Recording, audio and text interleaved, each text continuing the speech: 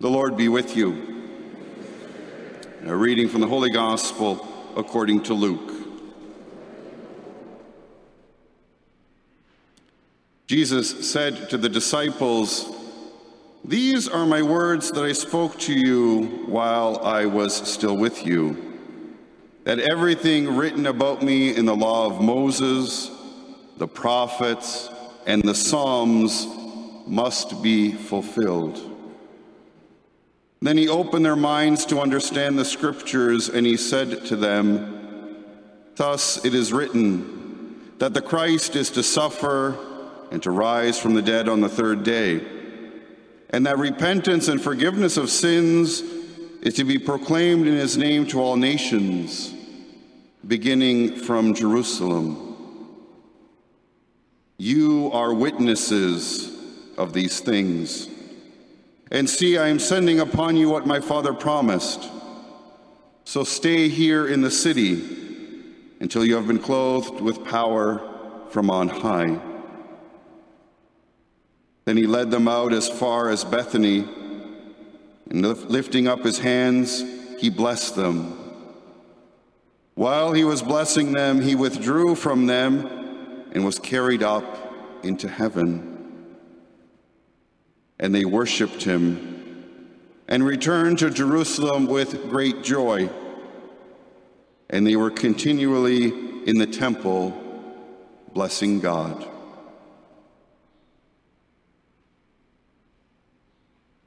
This is the gospel of the Lord.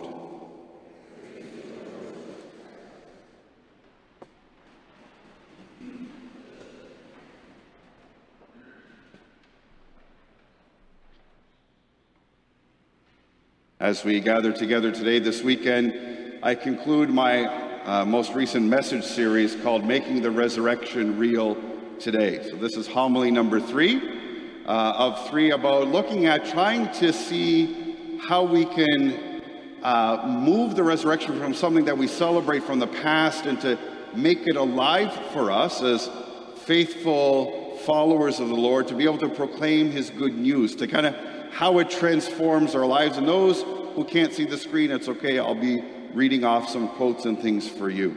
If you missed any of the series, you can go back. There's a link at the Family of Parishes website. Or if you need, again, you have trouble sleeping, just go turn that on, and I will put you to sleep, like maybe right now.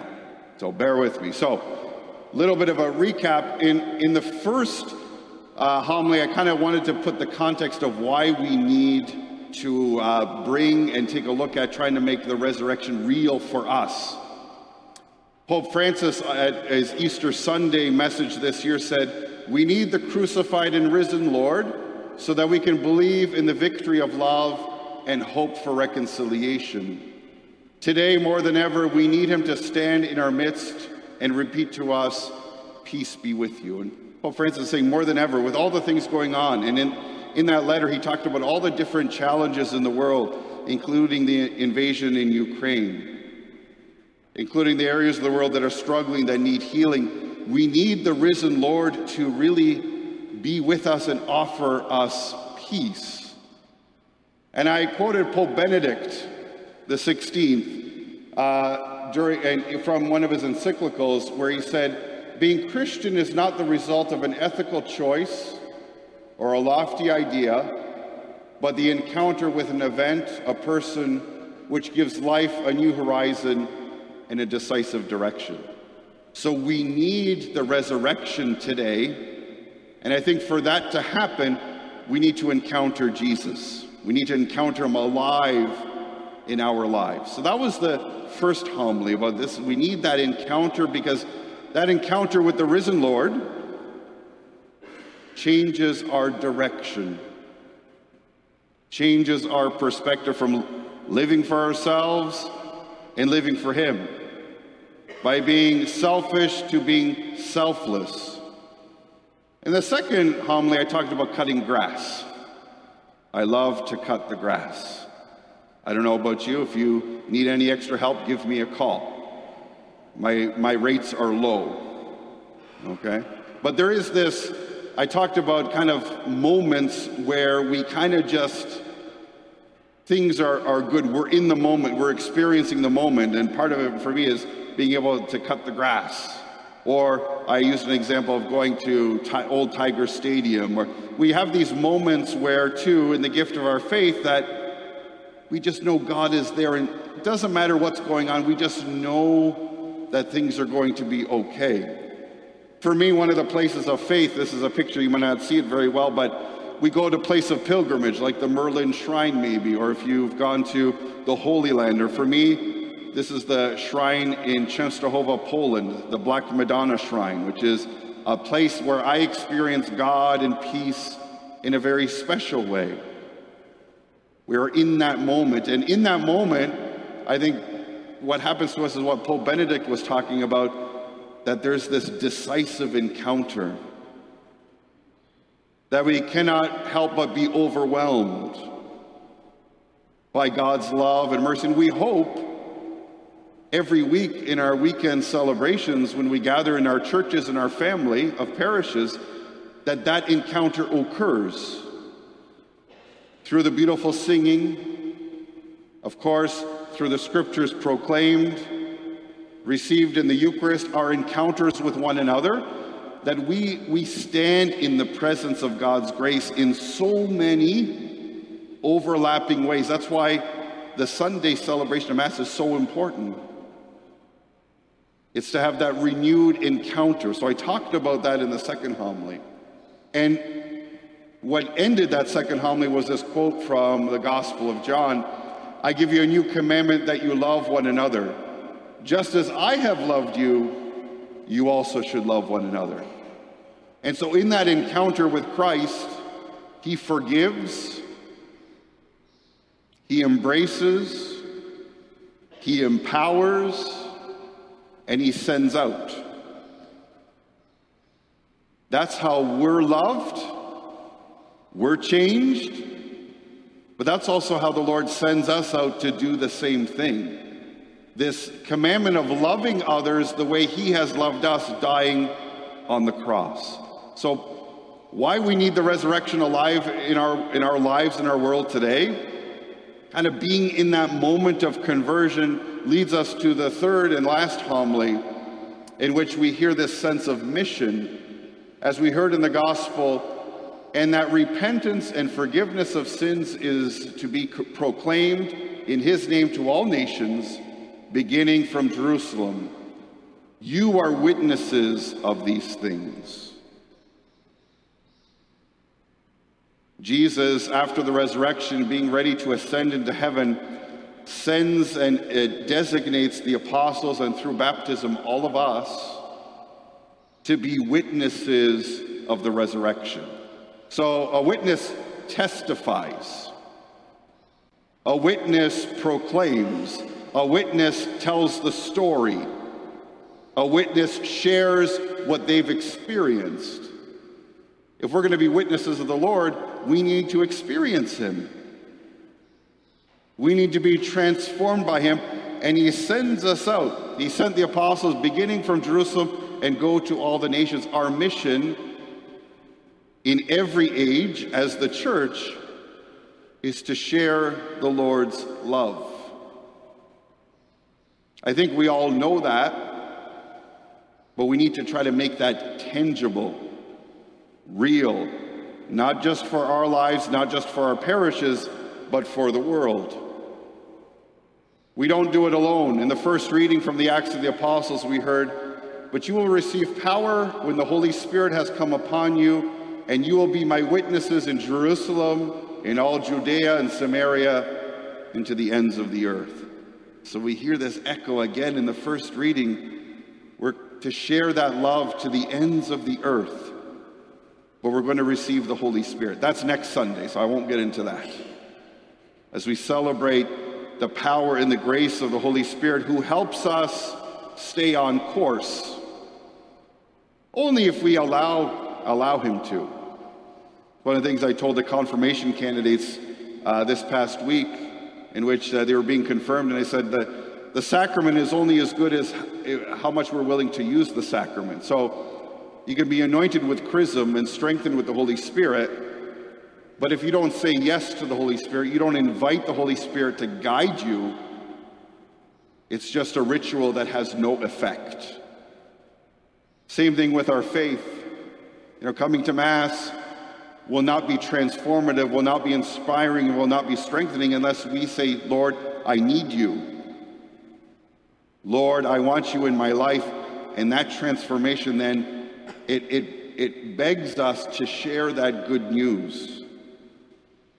And the Holy Spirit helps us with that.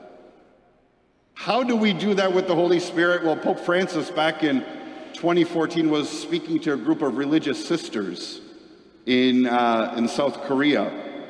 And he said this about being a witness. He said, only if our witness is joyful will we attract men and women to Christ. Which means we should smile more, which means we should probably be a little bit more optimistic, where we should be looking for and seeing God's grace. The biggest contradiction is an unhappy Christian, because we have the greatest news ever. Do not be afraid, Jesus told the apostles. Everything's going to be okay. The resurrection is there for us. So sharing with joy will attract people to Christ. And he goes on, and this joy is a gift which is nourished by a life of prayer, meditation on the Word of God, and the celebration of the sacraments and life in community. He says a lot of things there. We need to pray. We need to reflect on the Scriptures. We need to receive the sacraments, of course, in the Eucharist in particular, reconciliation, but also in a life of community. And that's why our family of parishes is so important to us. All of our faith communities kind of gather us all together, and by the gifts of one another and the power of the Holy Spirit, we harness this energy that we could not do alone. And as we joyfully celebrate, as we joyfully give thanks, hopefully we joyfully live our lives, bringing hope and joy to those who are sad, to those who are suffering. Because the Pope went on to say that if we don't have these things in our lives, when these are lacking, weaknesses and difficulties will emerge to dampen the joy we knew so well. When I read those words, it made me think about, am I truly joyful in the gift of faith that God has given to me? Or even as a priest, have I made my vocation and my ministry a job, tasks to fulfill? And one of the things that I thought about this week is kind of taking a look at the moments that I have opportunity to see the joy of what Christ offers. And for me, of course, celebrating Mass. Yesterday, hearing a number of confessions. Celebrating the sacrament of confirmation with amazing young people and amazing families. Taking time at the end of the day and taking time in different parts of the day based on the schedules to pray, so that it never run out of fuel, but also that my joy is not dampened or weakened. Despite helping people in different circumstances and challenges, we're all called to do the same. We have to search out those opportunities of faith that gives us joy, and to recognize Christ's risen presence in so many ways around us each and every day. And I think if we recognize that, we have that joy in our hearts. And then that joy in our hearts will let our faces know. Joyful people will bring others closer to Christ. We have the greatest news ever. In the first reading from the Acts of the Apostles after Jesus was ascended into heaven, the angels showed up and said, "Men of Galilee, why do you stand looking up toward heaven?" Jesus goes up, he disappears, and the apostles are still looking up. They're obviously amazed at this event, but they can't stay there. As overwhelmingly, you are all right now overwhelmed with great joy of this homily and letting you know it's coming close to an end. So that gives you even more joy. You cannot stay here and listen to me for hours. You must go home at the end of Mass. You go back to your families. You go back to work eventually during the week. The apostles had to descend from this mountain of the ascension to go and do the work that was needed, to share the good news. Well, we too can't stay here. We too have to go out and do the work of the gospel, not alone, but together. Carrying that gift of joy that we receive and the gift of the Holy Spirit. The angels were telling the apostles, go. There's no deacon here today, but at the end of Mass, the deacon, if they're here, has the most important role of Mass. It says the Mass is ended, go in peace. It doesn't mean, thanks for joining us, we'll see you next week. The deacon or the priest is saying go. The dismissal is saying what you've received here, the joy and the love of Christ, you now have to give away and share with everything you do. We come to this mountaintop of faith to be filled with joy, to then share that joy. So how do we do that as our faith community, as our family of parishes? Here's the conclusion. We need to renew our commitment to be missionaries here and now. So we have to kind of re-embrace the fact that we are commissioned to share God's joy and love. We do that within the community and beyond. And there's lots of opportunities in both. For us, in this sense here, we have baskets at each of the churches to help with donations right now for the homeless shelter that is opening up on June 1st. We have opportunities to continue to support people struggling and suffering in Ukraine. We have our outreach ministries in our parish, from our St. Vincent de Paul to our food programs at St. Ursula's and St. Agnes, all these different ways just within our parish to kind of renew this sense that missionary work has to be lived out in action.